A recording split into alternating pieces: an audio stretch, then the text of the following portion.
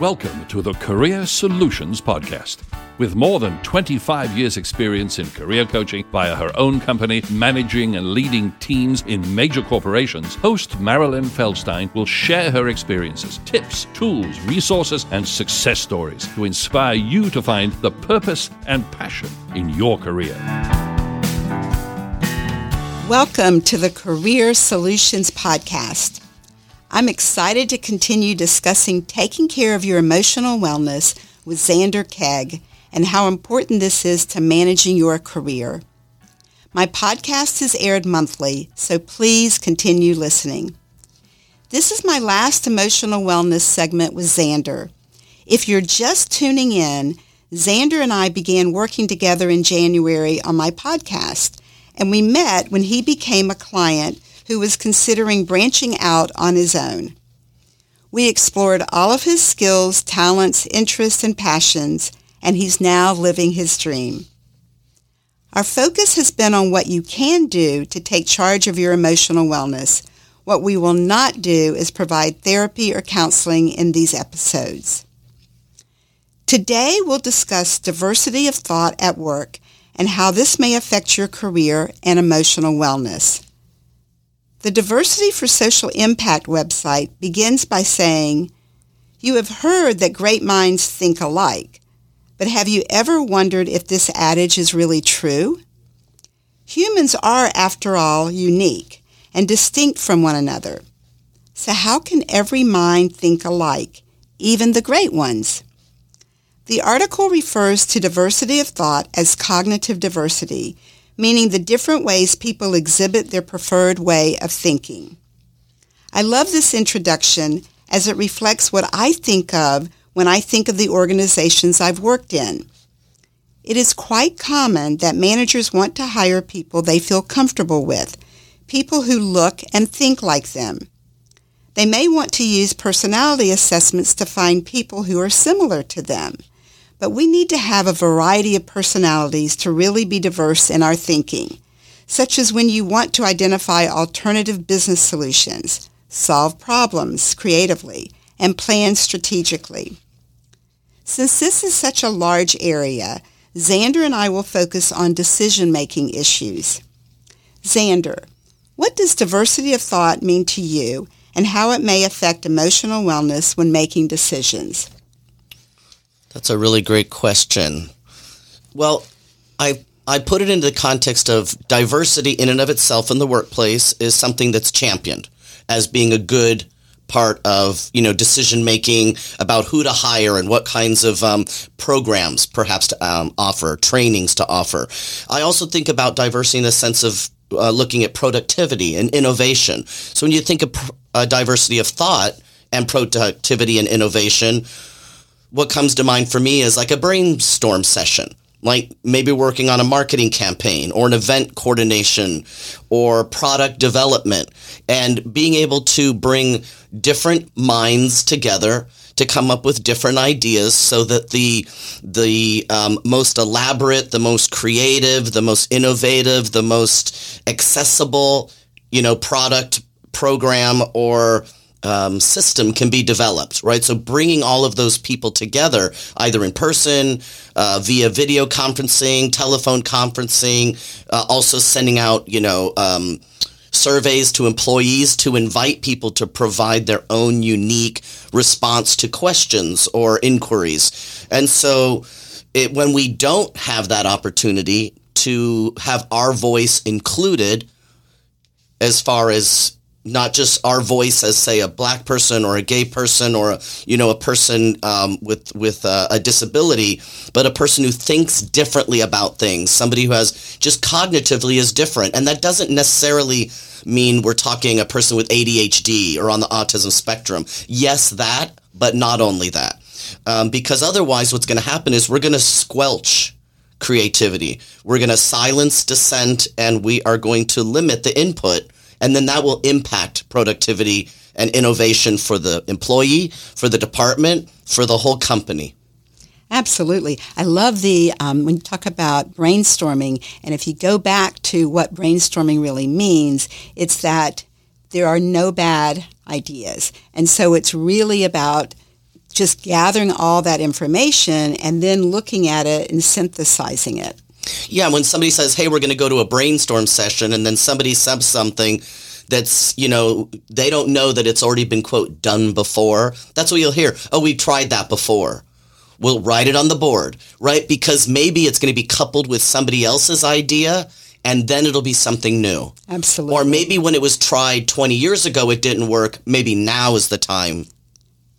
You're absolutely right. So going back to things that you were just talking about, some of the things that squelch diversity of thought, what else comes to mind? Well, I think the classic example of that would be groupthink, and I know we're going to cover that. I think about the issue of why somebody might either not be putting their input in, like maybe they fear ostracization, they fear being fired, maybe there just isn't enough time made. Some people need a bit more time to come to their ideas. Some people can think of something in a split second. Other people might need minutes. Other people might need hours, right? So making room for people to, at the end of the meeting, so to speak, you can say, by close of business, get your ideas in so that it doesn't have to be solved or planned or designed right there in that 45-minute meeting, giving people an opportunity to follow up on email, follow up through one of the, digital ports that they're using for communication, especially with a lot of people working from home, right? This ability to, they're multitasking in ways that are different than when they were multitasking in the office. So making time for that. But I think this fear that comes up for people, it can be based in the fact that maybe at a former job they did get some pushback in a really strong way, and so they're a bit reticent now. Some people are just shy. Other people, quite honestly, have had trauma in their lives, and so they have a trauma response, which is they're going to be very quiet when asked something directly. It's just a cognitive response based on trauma. So if we recognize all of those things, then we can make allotments for them. We can accommodate them in whatever way is necessary. Yeah, and what we're not going to discuss today, but when listening to Xander, it touches on having trust. It's knowing that the culture of the organization allows for a divergent way of thinking, and then that's okay. There's nothing wrong with you. It's not about that why would you say something like that? Well, just to add one more cultural piece to that, there are people from all over the world who live here in the United States, right, where we live now. And so people are socialized to not disagree with the boss. They're socialized to engage a minimal amount of time. So sometimes people are going to have cultural, quote-unquote, barriers. It's just different, but they might be perceived as barriers because we expect that somebody can just spit out an idea in half a second, and maybe they can't for those reasons. Absolutely. So, Xander, do you have an example of, when you think of groupthink, that would demonstrate that? Well, I think the classic example of groupthink, I know it's what I was taught in my group dynamics class, so I think it's a fairly common, it's in most of the textbooks that deal with this topic, is the Spaceship Challenger, which exploded in 1986, just after takeoff. And there was a whole group of people that were working, of course, on the Spaceship Challenger, many different aspects of the building of the Challenger and the electrical system, everything, the engineers, the computer system. And there was a member of one of those groups that he either had a suspicion or a strong knowing that there was a faulty component in the structure, right, in the structure of the Space Shuttle Challenger, but he did not bring that to the attention of the people in the group. And when they went through the wreckage of the Challenger, they found that it was exactly that part. And so when they went back and started, interviewing people like they do, right, to find out what went wrong so that never happens again, that's when they discovered that this one gentleman, I believe an engineer, knew or had a very, very high instinct that there was something faulty with a part, but did not say anything. So, I mean, it can be disastrous. I don't want to sound hyperbolic, of course, because it's not always going to be like that, but just think about that. There were people on board that Challenger. Absolutely. And children were watching it live on TV in schools that morning. So it was pretty devastating all around. Yes, we were all affected by that. So in the Mind Tools website, it states that in Irving Janis's 1972 book, Groupthink, his research looked at why a team reaches an excellent decision one time and a disastrous one the next, as Xander was just pointing out. What Janis found was a lack of conflict or opposing viewpoints, which led to poor decisions because alternatives weren't fully analyzed and because groups didn't gather enough information to make an informed decision. Janis suggested that groupthink happens when there is a strong persuasive leader, a high level of group cohesion, so you don't want to make waves, intense pressure from the outside to make a good decision, and based on my experience, I'd like to add the perception or reality that a particular decision is expected despite the facts. So without really knowing all the details of the Challenger, for example, it could have been that there was so much pressure that we're doing this no matter what, and so just keep your thoughts to yourself. And as Xander said, we all know how disastrous that was. An example I have is when I was in charge of a staffing division, our vice president called an all-day off-site meeting to brainstorm with the leadership team on creative ways to market our company. However, we noticed that the vice president did not stay for our meeting. She set it up and then she left. And after we spent a lot of time and energy coming up with many innovative ideas, the vice president later returned and shared with us her predetermined decision that had nothing to do with our ideas. We were all very displeased that we wasted our time. She misled us and set up false expectations. It also made us reluctant to share future ideas. And as Xander was just touching on a few minutes ago, there are other elements that may affect an absence of diversity of thought. And as he mentioned, cultural differences. So some people may have just been told to kind of just be in the background. Don't speak up. You may not want to make waves, thinking it may hurt your career or promotional opportunities. So you just go with the flow, even though you disagree. Anything else you'd want to add to that, Xander? I mean, what it all boils down to me is thinking that there's too many opportunities that are missed to collect a diverse range of inputs from employees when there's just no room made for them. If there's no room made, then people aren't going to contribute. And just because you hold a meeting and you invite people to it, not everybody can come to that meeting at that time or stay for that length of time, whatever it is. So it's like finding as many opportunities as possible to make more room for people to come up with a longer list of ideas.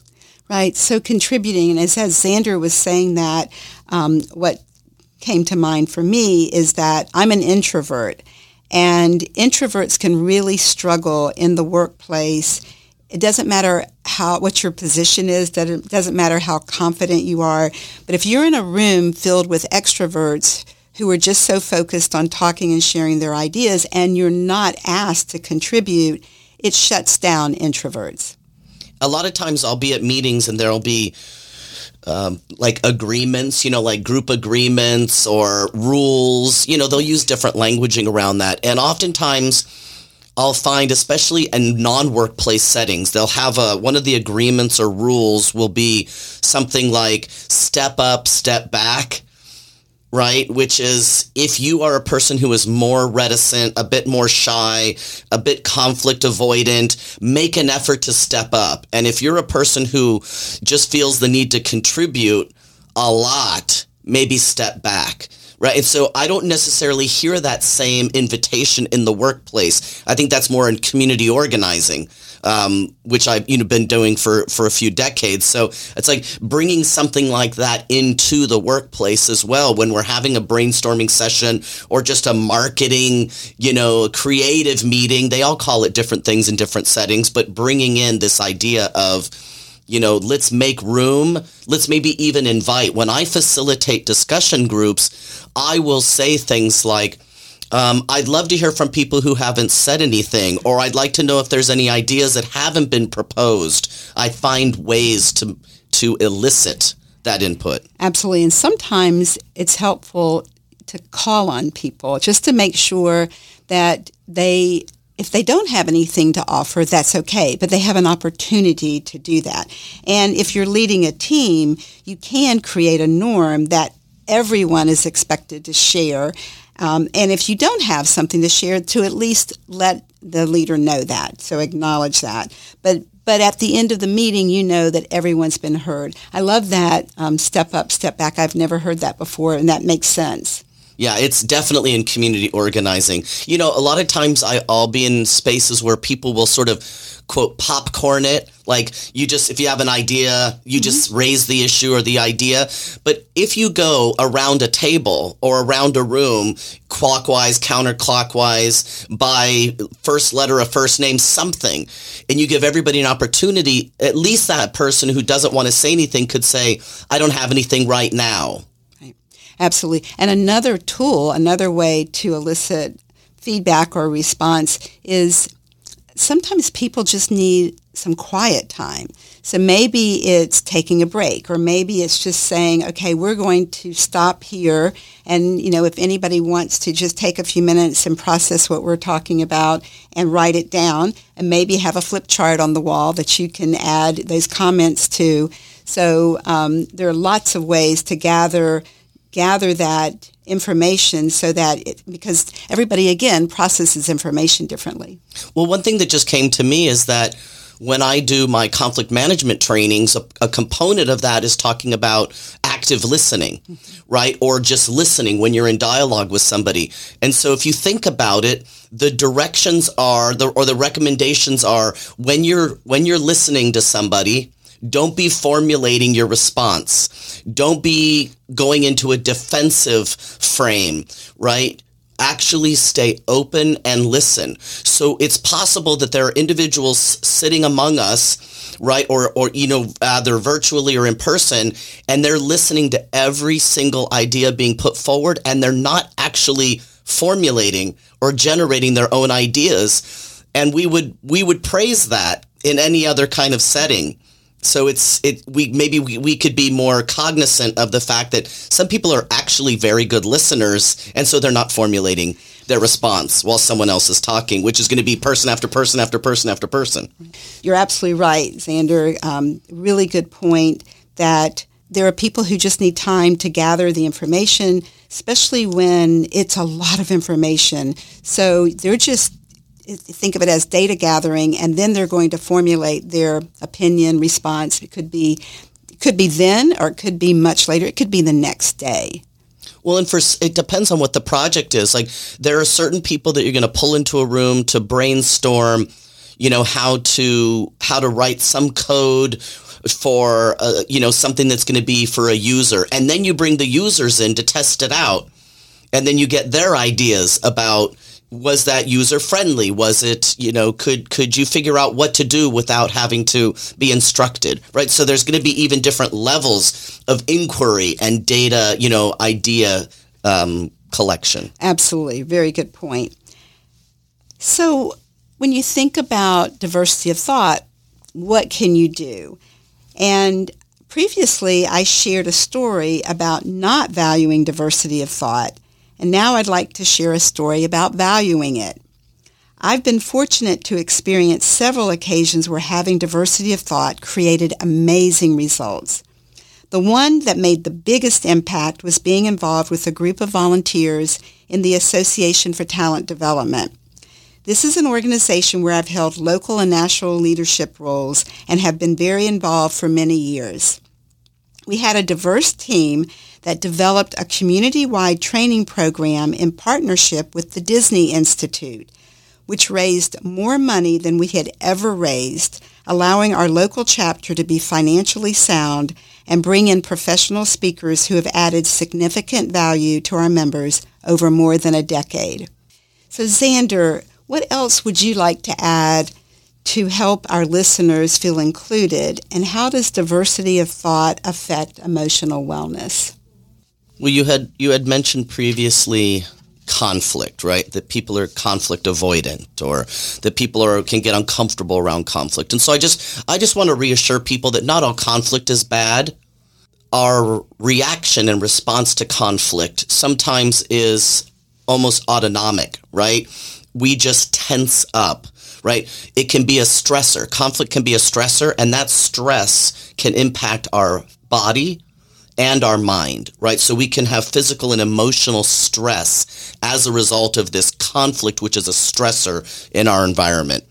It might, we've talked about this in the last 6 episodes, like the things that are impacted are loss of good quality sleep, experiencing anxiety, maybe resentment, burnout, compassion fatigue, apathy, people looking for new jobs, right? So churn is impacted. Again, going back to productivity and innovation on that individual level. And so this can really take the toll on individuals. And there's so much emphasis, especially nowadays. There are so many companies right now that are setting up shop to provide mental health benefits to employees of corporations around the world, nonprofits, hospital systems. So clearly we know this is our future. Now, being more attentive to the emotional and mental well-being, right? Incorporating wellness, emotional wellness into our wellness programs. So incorporating things in about breathing exercises, stretching exercises, mindfulness exercises, getting out away from your desk, from your cubicle, from your office, taking walks, stretching. All of these things are going to be able to help us, quote, clear our mind, right? Get some fresh air into our body. When we stretch, we're allowing our blood to flow more smoothly through our bodies. When we're tense, that blood is constricted, and we need that blood flowing in order to feed our body, feed our brain, and also eating a healthful diet, right? So being attentive to these things, getting enough hydration, not overdoing it with alcohol, right? So all of these things are factors and contribute to, if we don't do these things, it's going to contribute to the stress in our body and in our mind. Absolutely. Really great examples. Also taking a nap. So lots of companies now have added nap rooms and value that. So you can take a 15, 20-minute nap and at work and be refreshed, and being willing to speak up to something that's important to you so that you feel valued, heard, and engaged. Absolutely. I don't think it's been around for a very long time, but it's on almost every airport, bus station, and train station you go into now. There are signs everywhere. See something, say something. So this is the same thing. It's like if we think something, then say something. Contribute in your meetings. Find ways to get your ideas communicated to whomever they need to be communicated to. Maybe you don't want to speak up in a group. So maybe you can find a way to go to an individual directly, or through, email, through a digital, communication platform. Get your ideas expressed in the way that fits and suits you. Absolutely. And a great way to close is it will give you confidence. So by you speaking up and being heard, you're going to feel valued. So as I stated earlier, this is my last episode on emotional wellness, and I want to thank Xander again for partnering with me on how managing your career can impact your emotional wellness. Xander is an award-winning and amazing social worker, educator, and speaker who specializes in transgender social care, conflict management, inclusion, belonging, and emotional wellness training and coaching. Look him up on LinkedIn to learn more. We've discussed interesting and relevant topics, including enhancing your energy level, finding your purpose, feeling stuck and burned out, finding your identity, setting boundaries, and bullying in the workplace. I invite you to listen to the previous episodes and let me know if you have a topic you'd like me to discuss in the future. In today's episode, Xander Kegg and I discuss diversity of thought at work and how this may affect your career and emotional wellness. We shared examples that suggest great minds don't always think alike and gave you solutions to being heard and valued in the workplace to avoid groupthink. Like diversity and inclusion in the workplace, diversity of thought improves decision-making through creativity, productivity, employee engagement, and overall trust. How are you using diversity of thought at work?